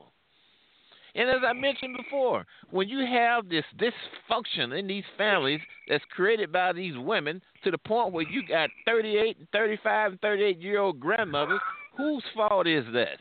That is totally ridiculous. I ain't part of that. I don't know about you, Vernon. I don't know about you, Mr. Talk. That is a separate entity that we can only stand back and shake our heads at. Okay. He's ratchet. All right, thank you for that. All right, go ahead. Go ahead, Vernon. What you had to ask me? Boy, I tell you. Well, no, I really don't want to say it. I'm gonna leave that alone, Eric. Go ahead. Okay. I was just going to No, let's go on to something more civil, like we was having a civil conversation before we was interrupted. See if you can dig up Mr. Solutions, man. Oh, see, you know what? You know what that's going to be, right? The three of us was having a civil conversation until we were so loudly interrupted. There you go. There you go. I thought she was muted. Okay. All right, is the women choose from the males that in their neighborhood or where they are. They're really expecting to reach out. And it's so disrespectful. Just break in over people. All right, please. Wait a minute. Hush. You know what? This argument it sounds like which came first, the chicken or the egg? You know, one person will have an idea say the chicken came first, the other going to say the egg came first. No, it ain't chicken. It's an old hen. The bottom line is you got ratchet. It's an old rooster that listen. Well, I won't go there. See what I'm saying? See what I'm saying? All right, hold on. Let me bring they can't crow no more. That's what it is. Okay. All right. Let me bring this other caller in. Lord. 1, welcome to the show. Who do I have here? Hello. Hello, Maze. Hey, Maze. How you, Maze? Hey, Brennan, I'm so glad you have respect for... Hello. Brennan, I'm so happy that you have respect for women. Me too, Vernon. And not have to go there and be like that. It takes a woman to teach some men how to be, and some not used to women, so that's why they have to try to degrade them. That's right, man. What was the topic, Mr. That's why your wife ran away from you. Okay. I mean, there's no need dictating one male or female. I mean, there's no need. You really get nowhere when you do that. You just you get a lot of arguing going on, and then you have nothing. But Vernon, so the woman didn't teach him how to act. That's why he disrespect women. But I called to discuss about the baseball players and all of this, and why other kids don't get the opportunity to participate, because all schools don't have baseball. Okay, that's a good point. Okay. And also, when they get in those little leagues, it's political too. And just because you went to college and you played on a scholarship and you played don't mean that you're going to go to the pros, just like the football player or the basketball player. But you don't have that many looking like us anyway. And if you get in there, you're a lucky one. Because all that money you spend, you try to get to where you're going. Because I know two great players that was great. Then they did all they needed to do, had to do, but they get them out of private schools too. That's where you find your black ones that try to play baseball. That's where you find them at. Remember that man that had the little girl that pitching against those boys? Oh, yeah. And had other little kids crying. That's what's wrong with baseball. What, they allowed Dominicans in baseball now. There used to be more African Americans, but there's more Dominicans now. It's like... And not that many the Dominicans took over, I guess, and other people don't see that. I know a lot of kids that went out. Well, you gotta realize we once had a Negro League. Yes. Yeah. So, they don't want that to happen either. And all that got done away with when they when we started playing in the white league. Yeah, they integrated it. Is that a good word? Yeah. And I'm gonna tell you another thing that happens too, because my son played Bambino. He played baseball, loved baseball. Well, there was a little white guy. His parents were well-to-do, very wealthy, and had him on the black baseball team. And they took titles and stuff. And But what they did, because they knew, they hired a private professional coach for their son. Yes, they have those and too. Look, okay, and so they were spending a lot of money. He was getting private coaching. He made it to the pros. Well, Mr. Talk, I train baseball players. Sometimes parents want to pay me up for $65, $75 an hour, but I don't take it. But you have, for instance, Brandon Phillips' father down there in Atlanta, right outside of Atlanta, there in Stone Mountain. He sends every year he has at least 3 players in the draft every year. He does a marvelous job. My grandson is trained with him. So it just depends on what you want to do. But and it does cost money, just like any sport. You should spend the money that made it to professional football. They were very well fed. I mean, where's this noise coming from? People got the mics mute. You know, the bottom line the bottom line to all of it is, if you're better at something, you're gonna receive better. If you're not better, if you're a little worse, you're not gonna get as much as the person that's better. That's just how life Absolutely. Extra coaching can actually make a difference. I knew someone that would rehab professional football players, and I went by his gym. I saw one rehab, and he was able to get it together where he was able to get to that combine and do well. You know, you can just jump a little bit higher. You're a little bit faster. Whatever it is. And he was able to play pro for another 3 years. So well, he don't have no combine in baseball. No, I'm talking about football. Sometimes having that person that's going to try you, that's going to push you, that's going to be there, that's going to really take you through the paces that know what they're doing. And this person trained college athletes. His brother actually won an Olympic gold medal in track, and he was helping coach at one time as well. He trained people training for the combine, getting trained for the combine. He trained people while they were rehabbing. He was actually, there's a visiting team playing the home team, and there were a couple of players, I think, that actually called him out from the opposing team. So it depends on who that trainer is, what his knowledge base is, what his personality is. It can make a difference. Probably everybody, but so many positions. Can I speak when Miss Lady finish? Yeah, I'm sure. And no one. Okay, can I talk? Of course, excuse me. Mr. Talk, I was speak when speaking. Miss Lady Somebody finish. came in and interrupted Mr. me. I Talk, never can did I get done. Well, can I finish? Well, when you have a trainer, they're professional trainers. And it's not like no person off the street that think they know how to play baseball. You got the one to teach them how to get speed to pitch. You got to have one to teach them how to get speed to hit. You got to train them how to move, and you got to train them how to do. That's what professional trainers do. That's why those kids, they have them, and that still don't necessarily mean that they're going to make it to the pros. What speed do they get to hit? I don't understand that. Explain I didn't say hit. that I said to pitch. I said pitch. You said if you said speed I said hit to and hit. pitch. I said both of them. They got to train. You got to train them for that. You got to train them for each one. So I don't know what like you sitting here telling P. Anke, because you ain't trained nobody to do nothing. How do speed come into hitting? I know what I speak. You don't. And in the Post-Dispatch, in the St. Louis Post-Dispatch, we got students that's doing the first pitch for the St. Louis Cardinals. They mentioned me as their trainer. Well, P. Anke, let me tell you something that you didn't know. You know that one of the pitchers, one of the best pitchers in those leagues that they have, what's the name? Don't be talking about no one of. It's called the Christian something league that they have, and it's well known in America. I know one of the persons that won it. Well known. What's the name of it? Yes, I can't think of the name of it at this moment, but you can look it up. Well, it must not be so well known. You be lying. He's one of the best pitchers that they have, but he ain't made it to the pros.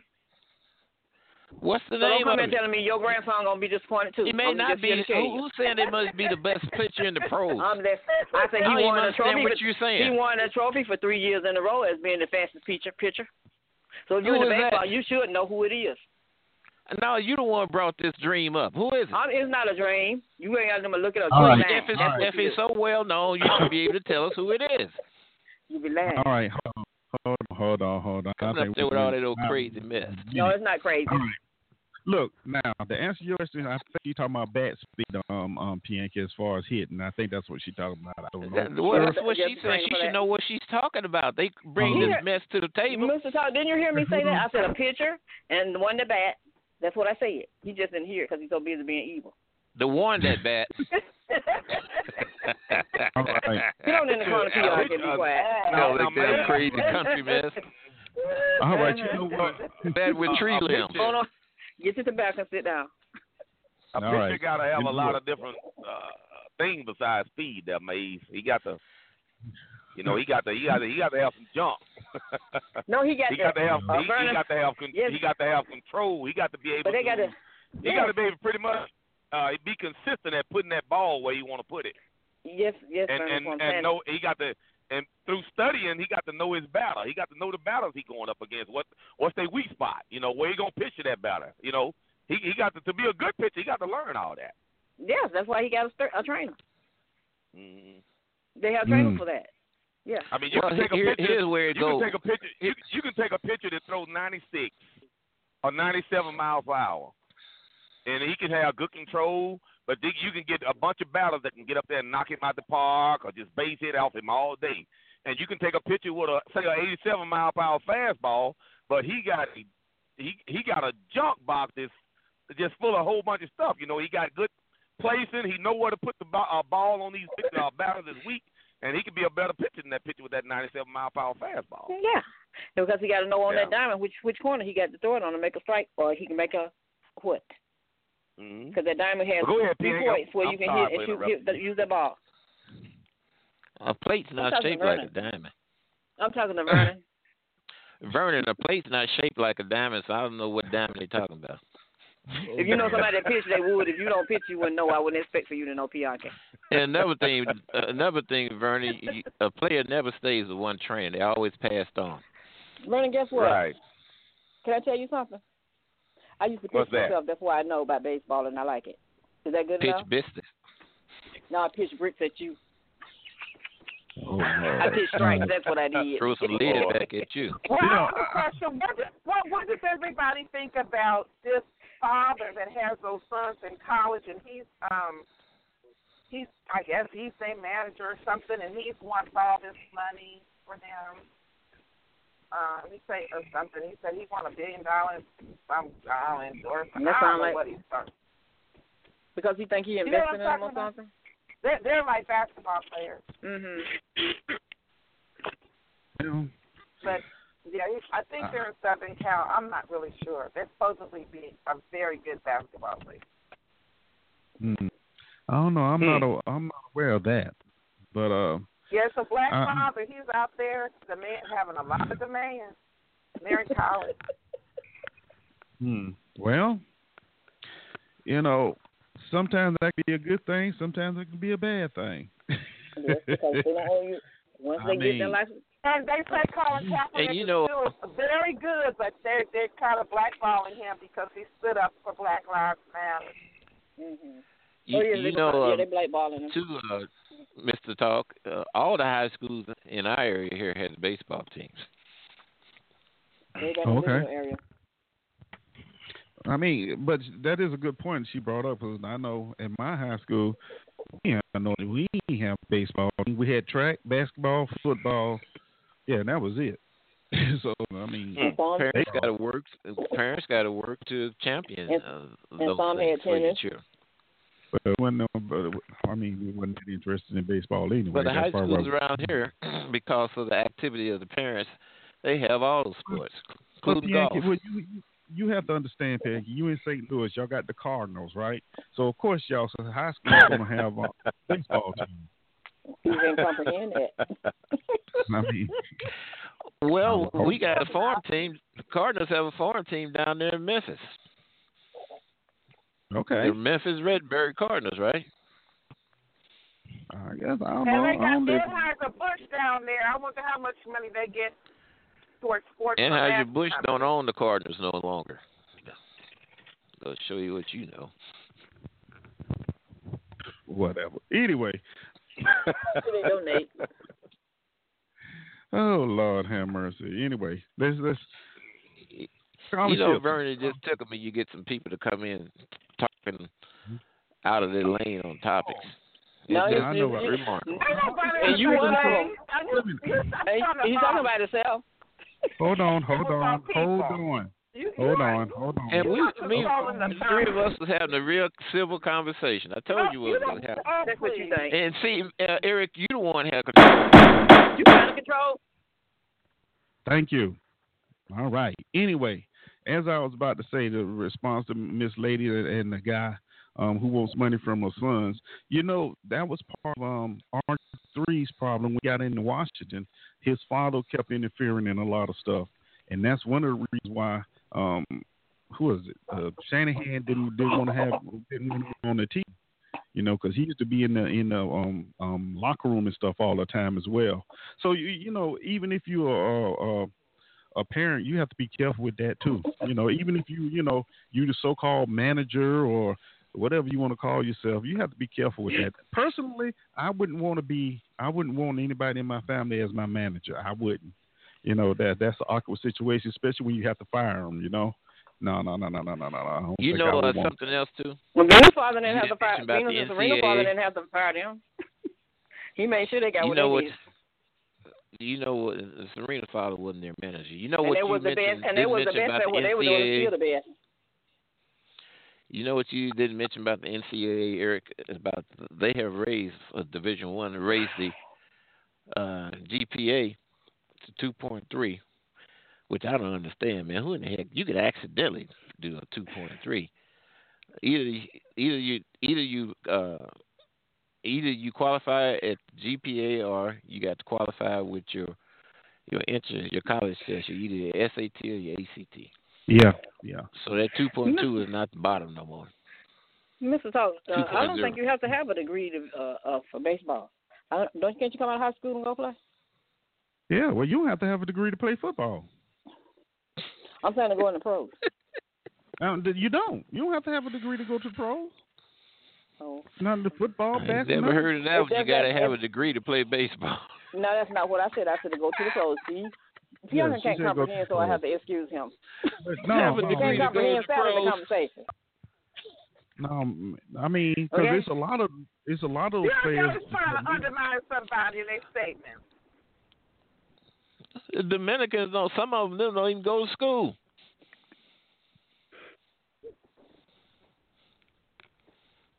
Fernando Valenzuela, who's pitched for the Los Angeles Dodgers, couldn't even say anything other than dollars. Well, he had enough of them. He had no degree to go to the major league. And also, you discussing going to college. It depends on when you was going to grade school all the way up through high school. If you made the grade, you don't even have to pay to go to school. You go to school for free. What you say? I didn't get that. How do you go to school for free? How do you go to school for free? If you make straight A's from first grade all the way up to 12th grade, you get to go on the dean's list. You get to go to school for free. You don't have to pay. Where have they ever gave accounting of your grade school performance as it predicts that you going to college? I ain't never heard of that. We know you haven't because you sit in the woods somewhere. We wouldn't expect for you to. Have you ever heard of that, Eric? Am I missing something? Mr. Talk, if you be on the dean's list, from the time you finish until you finish school, you get to go to school for free. You do not have to pay. And then if you go to university and you're on the dean list, you still get good money. What do they have deans I'm talking over his head. What do they have deans in grade school, Mr. Talk? Huh? We have what? What do they have deans in grade school? He's not comprehending. He got his dimension is fitting in. Yeah, I understand. I mean, name a school district where this is going on. We don't live in St. Louis in the woods. We live, Name a school district where this is going on. Look. Let's not. Look at the education department, and you can find out. What education department? The one when you can comprehend. All right, hold on. I got this. Because you know what, Jay, y'all getting a little silly now. Oh man, y'all done made me miss it. But anyway, I got 5 after 4, so I'm gonna let you get your last words in. I have a meeting, community meeting, got to go to at 5, so I got to get up out of here. But I'm gonna let you get your last words in like I always do. So let me start with Maze. Your last words, Maze. Go ahead. Don't everybody live in St. Louis, and we don't live in the woods. Get it together, Bianca, and learn how to comprehend, and you make yourself a better person and make a better day. Have a good one. You too, Maze. Thank you. All right, Miss Lady, your turn. I agree. I've been to St. Louis once, and that was enough for me. No, thank you. Okay, that's it. Okay. Well, just have a good day. I mean, there's some good things about St. Louis. Actually, my network is absolutely just very kind people, unlike other folks from St. Louis. But that's neither here nor there. So that's it. I just wouldn't. It wouldn't be the place for me to live. No. Oh, okay. All right. Thank you, Miss Lady. Oh, me either. It's cold in St. Louis. All right, go ahead, P. Yankee. Well, you have to look at Missouri spend more on education than Mississippi and Alabama. A whole lot more. Pitiful what they spend for education in them states. And doggone heck, the people up in St. Louis and up north should have stayed where they were and let people down in the south, Alabama and Mississippi, not be able to sit at the lunch counter, not be able to drink out of anything but other than colored water fountain, and they surely could not use the bathroom, the clean one anyway. Talking that stuff. But Eric, you put out some good information in the early part of your show. It is sad that it had to be disrupted by professional disruptors, unintelligent on the points that they throw in there, can't name no names, mention about somebody being world renowned, but they can't even name them. So maybe next time we'll do a little bit better. Uninterrupted anyway. And ain't you lucky you don't have to put up with that ratchetness all the time. I ain't even going there with you, Yankee. All right. I'll talk to you later. Oh, my goodness. All right, y'all. I don't know. Basically, if you're dealing with scholarships, man, just read it and understand what you're getting yourself and your child into. That's the best advice I can give you. Like everything else, the information is out there for you. Only thing you have to do is just go and look it up and find out what's what. Because if you don't ask them or let them know you know what's going on, they're gonna take advantage of you. That's sure. All right, it's been fun, man. But like I said, I got to get up out of here. I got to be in 50 minutes, and that's all the way on the other side of town. So. It's been fun. I want to thank everybody who joined me today. P. Yankee, Miss Lady, Maze, Cuz, it's nice to hear from you. I tell you, man, wonderful show. East Coast in the chat room, my guests and stuff. Thank you for being here also. Gonna get out of here. Just remember, keep smiling, show appreciation, forgive with open heart, but make sure you're forgiving yourself first. And the biggest, best thing, learn to laugh at yourself. And especially on days like today. If you learn to laugh at yourself, everything else is just gravy, all right? We're going to take you out of here with some James Ingram. Yeah, what y'all know about him? One more time, and I'll see y'all Friday, man. Peace. Have a good one. I'm out.